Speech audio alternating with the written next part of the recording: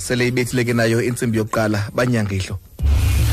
Indaba ze-SABC ezimeleyo nengenamkhethe nabaphilise manduluka umhlobo wenene-FM. Elitshotshentla kwezindaba uAdvocate Wim Trengove uthi inkonzo yerhafu yoMzantsi Afrika zange iyiqokelele ingcombolo yezobuntlola ngexesha lika Pravin.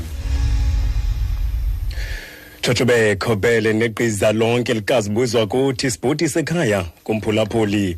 uAdvocate Wim Trengove uxele inkundla ephakamileyo ePitoli ukuba inkonzo yerhafu yoMzantsi Afrika SARS zange iyiqokelele ingcombolo yezobuntlola ngexesha lika Pravin Gordhan njengomkomishinala kweli ziko. Trengove nomele umphathiswa uGordhan uxoxe ngelithi umthetho uyawuvumela amaziko karhulumente ukuba aqokelele iinkcukacha ukuba azibeke esichengeni ukhuseleko lombuso kwanozinzo lwelizwe. uGordhan ukrwecele inkundla ngokukhawuleza khona ukuze inqumamise izindulo zomkhuseli woluntu ubusisiwe Mkhwebane de ingxelo yakhe iphononongwe yinkundla. Kwingxelo yakhe uMkhwebane wayephanda ukuba semthethweni kokuseka kwecandelo lophando ye-Rogue Unit kwa-SARS.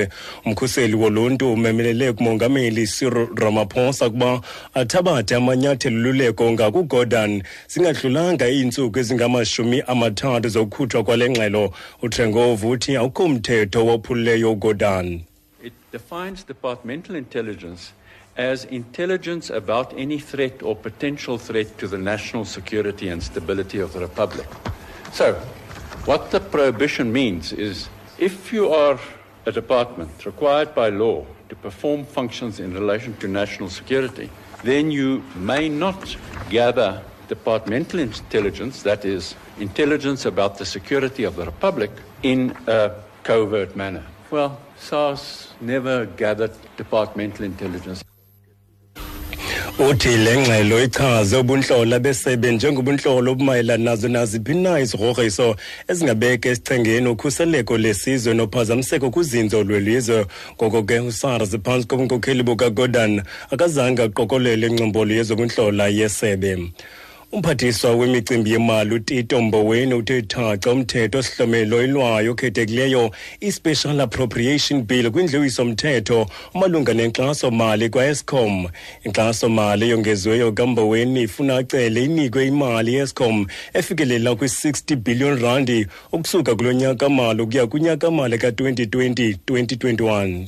Therefore, the Special Appropriation Bill requests approval for additional financial support for Eskom as follows. A, an additional R26 billion in 2019-2020 financial year, and B, R33 billion in the 2020-21 financial year.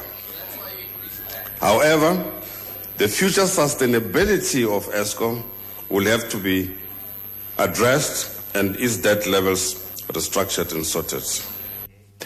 Uthi lo mthetho sihlomelo ilwayo ucela imvume yokunikwa kwa-Eskom imali aqale afumane i-R26 billion kunyaka-mali ka-2019-2020 aze aphinda afumane i-R33 billion kunyaka-mali ka-2020-2021 kuqhityiswano kuzinziswa kwe-Eskom kwanamatyala akhe amiswe ngendlela.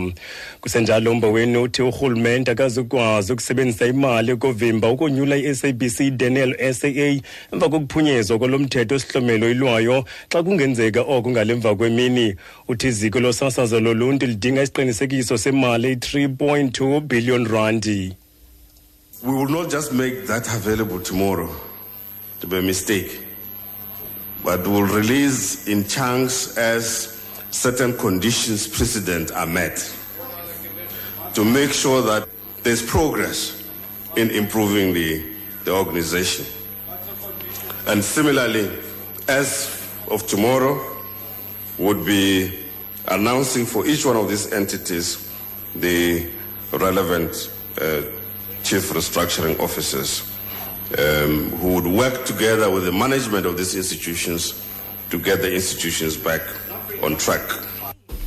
Uthi abanakukwazi ukuyenza ifumaneke ngomso okanye ngokukhawuleza le mali oko kungayimpazamo kodwa iza kutshintsha iza kukhutshwa ngezavenge ehambe nemiqathango uqinisekisa inkqubela yaye ngomso baza kubhengeza igosa eliyintloko eliza kujongana neenkqubo.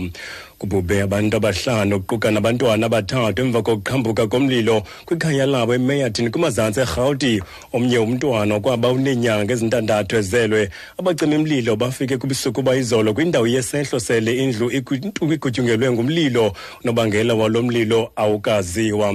Xa jonga kwimalike zemali emva kwemini nje irandi urhoba nge-13.88 kwidola yasemelika, i-17.27 kwiyasebritane, zayibize 15.50 kwi-euro.